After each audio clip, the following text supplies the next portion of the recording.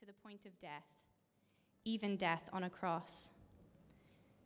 Therefore God has highly exalted him and bestowed on him the name that is above every name, so that at the name of Jesus every knee should bow, in heaven and on earth and under the earth, and every tongue confess that Jesus Christ is Lord, to the glory of God the Father. Amen. Thanks, Jen. We're going to look today at some things that are beyond our comprehension. We're going to see things that we don't fully understand, but we can still see them, if that makes sense. And what Paul shows us here in this passage that Jen's just read for us is something he wants us to see, not just to know about it in general, but to have it in the very forefront of our eyes, before our faces at all times. Sometimes it's easy for us to lose focus on it. Some of us have never really actually seen it at all. But one of the things the Bible says that we can pray is that we can ask God for eyes to see. And so I want to encourage you to join with me now in doing that. Whether you believe in Jesus or not, I want to ask you, let's just ask God, Lord, would you give us eyes to see the great things we've just heard? To really believe and be confident in and have our lives shaped by these amazing things. And if our comprehension of them increases by just the smallest of percentages this morning, the wonder that will have been increased is incredible. So I pray, Holy Spirit, be at work in us that we would be able to do that. Amen. So one of the ways in which we can understand this passage is to look at the shape of the story that Paul tells us here. If you think about the locations that Paul mentions Jesus being in, that can help you have a sense of the flow of this story, the journey that Jesus goes on. And that's what Paul is trying to take our imaginations on, that same journey, that same shape, as it were. It starts with Jesus in the highest place. Paul says that he is in the form of God and that he had equality with God. That means he's God. God is too perfect for someone to be a bit like him, or someone to be like kind of 50-50. He's a bit like God, but not quite. You're either like God or you aren't. And so when the Bible says Jesus is in the form of God and has equality with God, it's saying he is God. And so he's with God in the heavens, in the place of authority, the highest heights. That's who he is. But then what happens is this extraordinary choice that is actually completely typical for Jesus, where he chooses to use his great power for our good. Because he is in heaven, he is glorious, he is perfect, he has everything he needs and everything he wants. There's no lack in Jesus.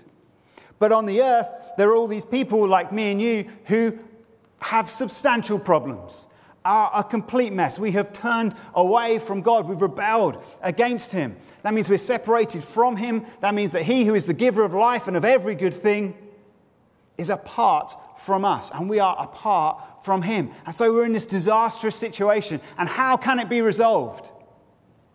Well, Jesus knows, and so Jesus comes down. And Paul charts what Jesus does, taking us lower and lower and lower. Firstly, God doesn't come down in his glory. God comes down by taking on human flesh. The creator becomes a creature. You think, well, that's got to be a downgrade. That wasn't as high as you were before. But not just a creature, not just a human being. He could have been like the most powerful person on earth, or the smartest, or the gathered crowds to him, and all these kind of things. But Paul says, no, he took the form of a slave. Now, your Bible probably has the word servant because we're awkward about the word slave. But the word is slave. It's someone who has no privileges and no rights. That's the kind of person Jesus came to be. So he doesn't just come from heaven to earth to be a human like us, which is obviously lower, but he's the lowest kind of human. He's someone who's got no rights. And then he goes even lower still. He submits to death. But he's the giver of life. Like, he's the one who gives all life, and now he is submitting to death. You only die because you sin, and Jesus never sinned. So the height of his perfection and then the wrongness of death. Paul's taking us lower still. And then not just any kind of death, but the lowest kind. Death on a cross. Verse 8, whether you're a Christian or not, it feels familiar to you. Death on a cross. Yes, I know that. And the Philippians knew it as well. But they would have shuddered even to hear the word cross read out. In Roman society, crucifixion, because they actually knew it, they saw it, they sometimes walked past it, was so horrific and so horrifying that you just didn't talk about it in polite society. If you were a citizen of the Roman Empire, i.e. you were kind of in the privileged group, you knew you wouldn't be crucified. Even if you did something wrong, they would kill you, but they wouldn't do that to you because that was just the worst of the worst of the worst. And that, Paul says, is what Jesus takes on. If we're drawing the shape of this story, if we're watching its trajectory, it seems that it's just been going down and down and down and down. We're meant to see that Jesus isn't one of us who did some good things and we can learn from him, but he's God who has come down into our situation to rescue us. Paul then moves on. He starts with telling us the things that Jesus has done, and then he moves on to the things that God has done in response to Jesus. And the angle of our drawing changes. The angle of the story, the trajectory changes. Because from the grave, Jesus was lifted up to new life. And he comes to his disciples, and it just blows their mind. They're not expecting it. They can barely believe it at first, and so he has to keep talking to them and showing them and eating breakfast with them and doing all these sort of things. And he's shown them he really is alive. And he's not just alive as in he got better from being dead, but it's a new life. It's a radical resurrection life. And they see that, and they're amazed, and they worship him. And then he returns to heaven. And obviously in our head, that's how we think of heaven, isn't it? It's up there. And that's where he goes. And Paul says he goes there and he was highly exalted. Verse 9, it's one word in the Greek. It takes the word exalted and then adds hyper to the front of it, which means really, really. So it's like, you couldn't be higher than being exalted unless I put another word in front of it. That means you're really, really exalted. There's nowhere higher to go, Paul says, than where Jesus is now. And that sense of supremacy is reinforced by the next thing Paul says. He's given the name that is above every name. Verse 11, Jesus Christ is Lord. And so we've gone from here, down to here, down, right back up now to there. The use of the word Lord is massive, by the way, for two reasons. Firstly, because at the time Paul wrote this letter, most people said that Caesar was Lord. And the reason they did that was because Caesar killed you if you didn't. This wasn't just a matter of opinion, this was imperial policy. Everyone has to say in the Roman Empire, Caesar is Lord. And then Paul just writes in this letter, no, Jesus is Lord. It's a shocking statement that the most powerful force on the earth has to submit or is inferior to the one who was crucified on a cross. Jesus' claim of allegiance trumps all others. We have to feel that that's radical but normal for Christian experience. And because we live in Britain that has this sense of, we were a Christian country, Christians still kind of expect to fit in with what's going on. They're kind of surprised when they watch things on the TV that they think, that doesn't sound right. How strange. Paul says it's not strange at all. There are two competing claims going on. Caesar is saying, I am Lord, and Jesus is saying, I am Lord. And we're to feel that. If you're a Christian, you're to feel that. If you're not a Christian here today, you're thinking, yeah, these guys really are quite different to me. And what Jesus puts before you is the challenge. Who will you submit to? Who will be your Lord? Someone will be. So it's a pretty big deal to have put Caesar in his place. But that's not the biggest thing that Paul's saying when he calls Jesus Lord at this point. Because the title here was the same word that was used by Greek-speaking Jews to translate the name of God himself, Yahweh, into Greek. That's why when you look in the Old Testament in English translation, it often says Lord in capital letters. And what the word actually there in the Hebrew was Yahweh, the name of God. But they translated it into this Greek word Kyrios, which means Lord. And then here, Paul says, Jesus is Lord. You need to hear that, because it's not just, that's another title, oh, that's nice, he's in charge, something like that. It's saying much more than that. Paul isn't just saying that Jesus is great, but that he is God. And if there's any lingering doubts about Paul's point of view, have a listen to Isaiah 45 from the Old Testament. And God is announcing in this passage what he is going to do. He says, "Turn to me and be saved, all the ends of the earth, for I am God and there is no other. By myself I have sworn, from my mouth has gone out in righteousness a word that shall not return. To me every knee shall bow and every tongue swear allegiance." And Paul says exactly the same thing about Jesus. He says, every knee shall bow and every tongue confess that Jesus Christ is Lord, to the glory of God the Father. So what God says about himself in Isaiah 45, Paul says about Jesus in Philippians 2. And this is the end of the story, as Paul tells us in this chapter. Every knee bowing and every tongue confessing that Jesus is Lord, that he is God. Whether they like it or not, they will see him as he is, because he is coming back to complete what he has achieved, the reclaiming and restoration of all things for God. The first time Jesus came to the earth, he was hidden. People weren't sure if it was him or not. He made it very plain. The second time he comes, there'll be no ambivalence. There'll be no uncertainty. Everyone will see. So this story's shape goes from the highest height to the deepest depth, and then highly exalted again, the name above all names. It's like it's U-shaped. And Jesus invites you to become part of that story. For however deep in the depths you are, however awful your life may seem, whatever kind of mess you have made of it, the story of Jesus and the story that he invites you to come into says, even when you're at your lowest, you can be brought up by him.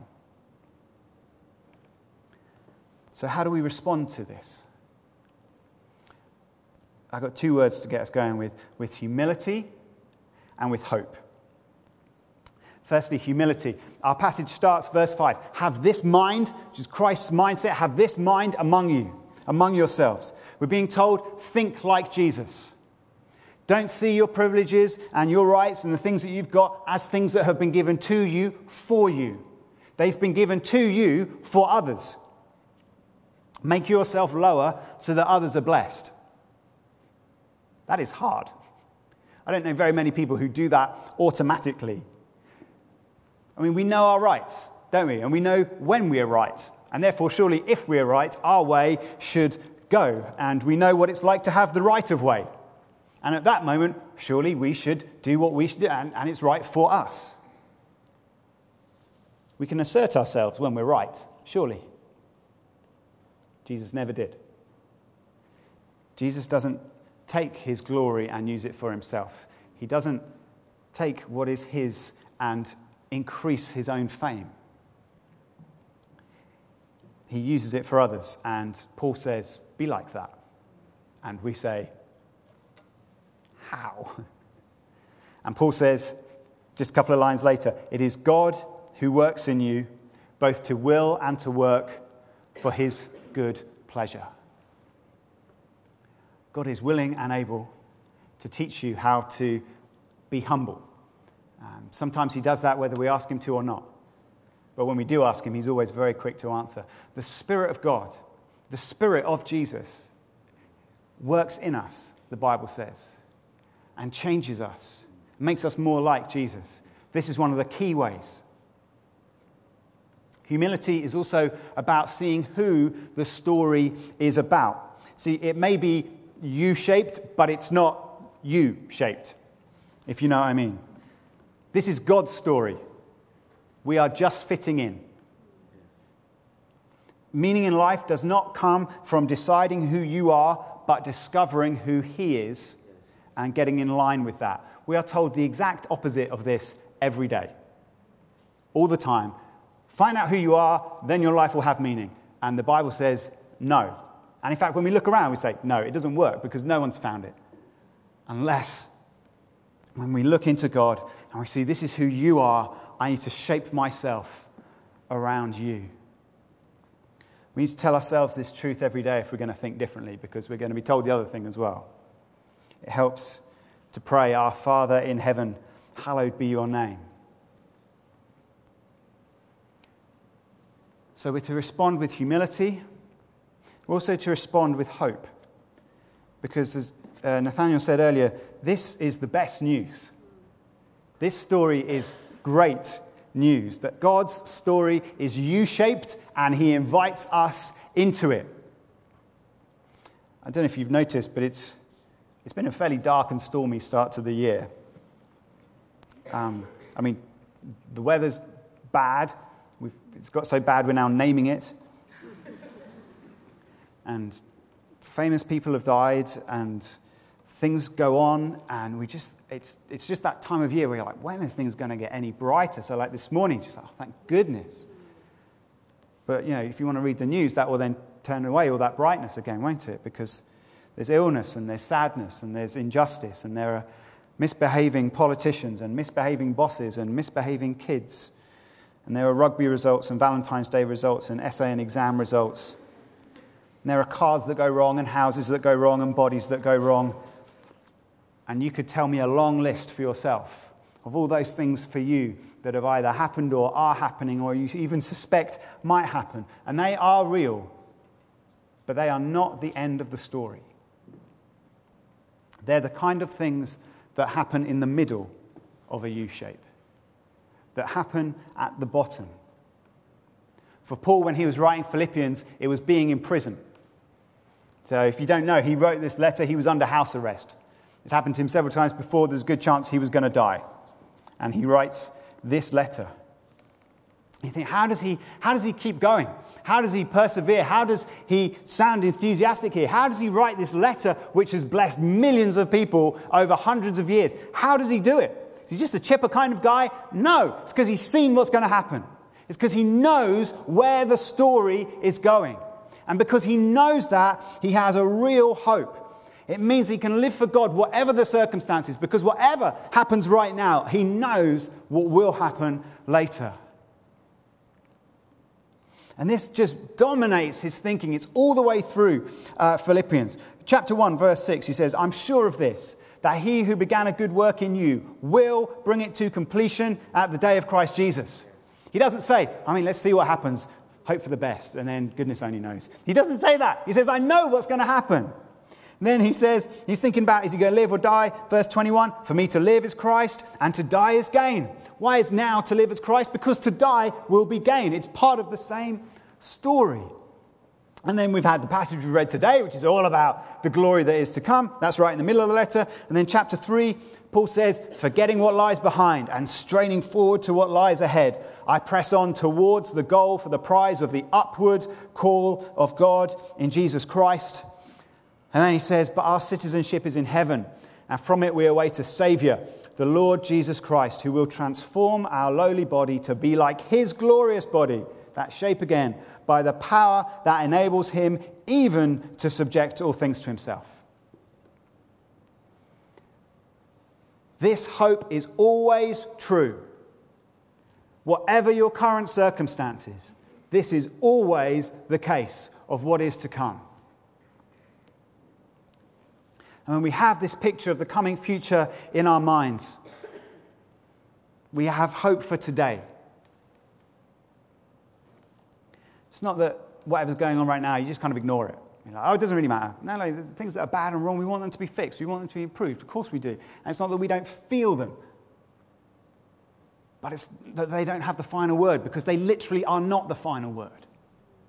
They are just what's happening right now. But something better is guaranteed to come along. And like I said, Paul, in that hope, he writes Philippians, he writes several other of the most wonderful pieces of writing in all of history that have blessed millions of people, because he didn't give up hope, because God worked that in him. who knows what you will do when you stay hopeful, even when it's hard? Maybe you've never believed this before. Maybe this is new information to you. We've been writing your own story. Well, today is the day to trust the real one. The message of Jesus is about humility and hope. You have to be humbled. You have to admit that you have done wrong and that he is Lord. And for many of you, that will immediately, you'll be like, no, I haven't. Well, the story is, yes, you have. And we can talk about that some more, but just the simple part of it is that you've done wrong and Jesus is Lord. And so you have to bow the knee to him and give everything you have to him and everything you are to him. And in return, he gives you this eternal hope. And there'll be a chance to ask someone about that and to help you with that when we end in a few minutes. But before we do that, we're going to do something else. I've moved quite quickly through some of the greatest truths that there are in one of the most amazing passages of the Bible. And I've done that because I want to finish with something that's a bit different. I don't want just to have explained to you what there is in there and what it means. I want you to see it. I want you to feel it. And there are different ways in which that can happen. Paul's imagination goes into full throttle at this point. Some people think that the passage we read today was a hymn. I'm reading a bunch of experts. I don't think it was. I think just Paul was very excited and it just stirred him and it got his imagination flying about the greatness and the glory. And that is an appropriate way to respond to this. And so I'm going to try and help you do that by sharing what I've done in response to this week. Elsewhere in this most precious book, we're told that angels long to look into the things that God has done, the saving hope that Jesus won. Yet he did give them ringside seats to witness this most gracious feat. Since they were made, they'd sung aloud.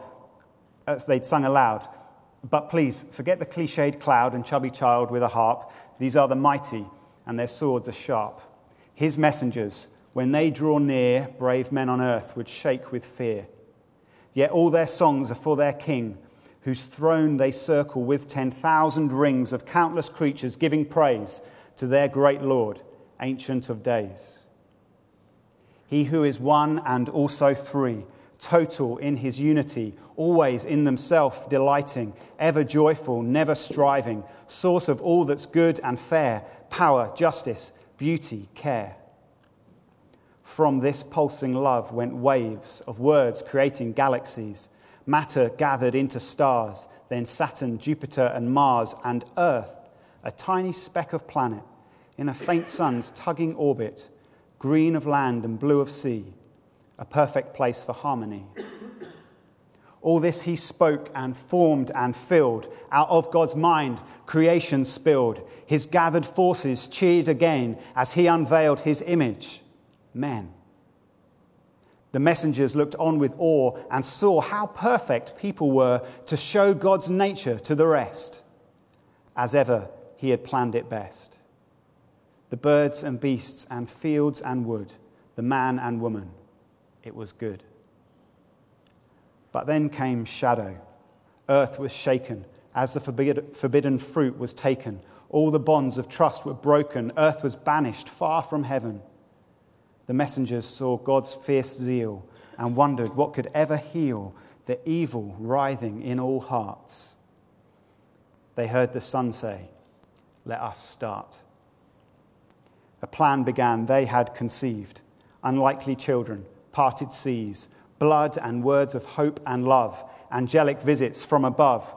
Clues came of what would happen next, but when it did, no one had guessed that he would go all the way down, that he would set aside his crown. No mighty show of divine glory, but a totally new story.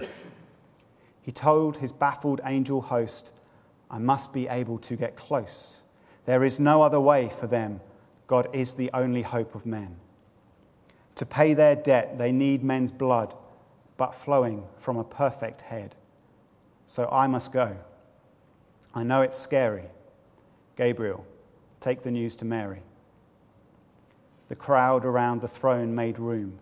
He left and hid inside a womb. A baby, just like all the others. The messengers sang what they knew, that this was hope.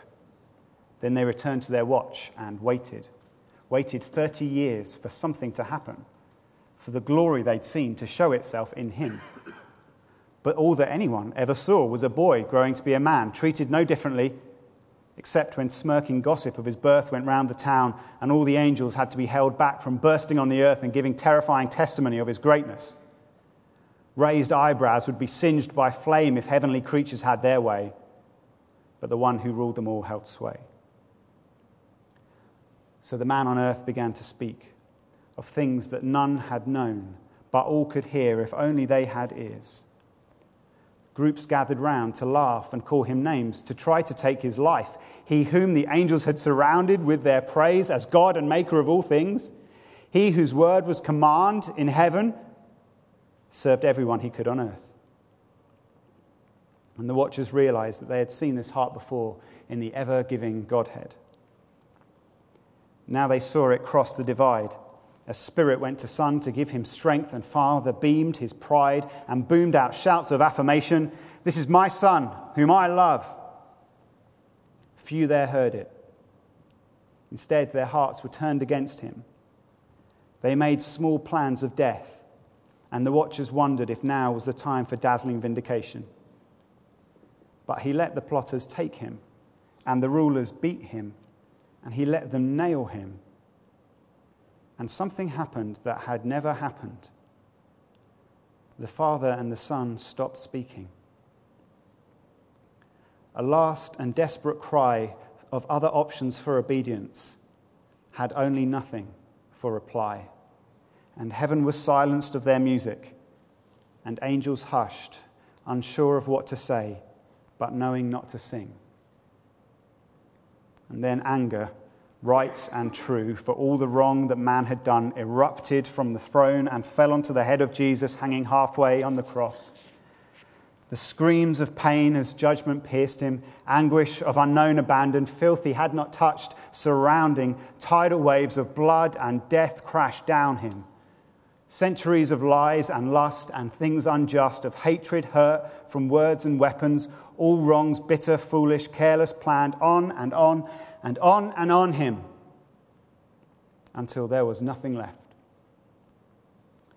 The storm of God was gone, absorbed in him. Afflicted, seemingly diminished, he cried in triumph, "It is finished."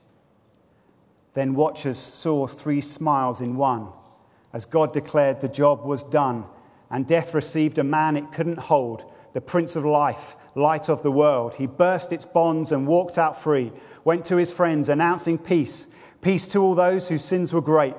The gardener of heaven had opened its gate. All that was wrong could be undone. The angels sang that hope had come. His crowd on earth craned next to look, as from the earth his leave he took. The messengers said, "He will return." But now it is the Spirit's turn to walk the earth and bring new birth. So go on, move. There's much to do. Swiftly those angels raced to heaven to see the welcome he was given. Countless ranks of creatures bowing, all of them now truly knowing that the Son had been the Saviour from millennia before the manger, that it always was the plan that God would send himself for man. Songs never to be ceased were sung, and crowns before his feet were flung. Then the voice above all others, pleased to have his grace discovered, spoke, "My Son did all I asked," and what he showed made heaven gasp. The glory ever there appeared afresh, not lessened but enhanced by flesh. The man with scars upon his hands is God and ruler of all lands, returning soon to claim his crown, while every one of us bows down and cries out, "Jesus Christ is Lord," to the praise of his name. and the glory of God. Why don't, if you're able to stand, you stand, and we'll sing.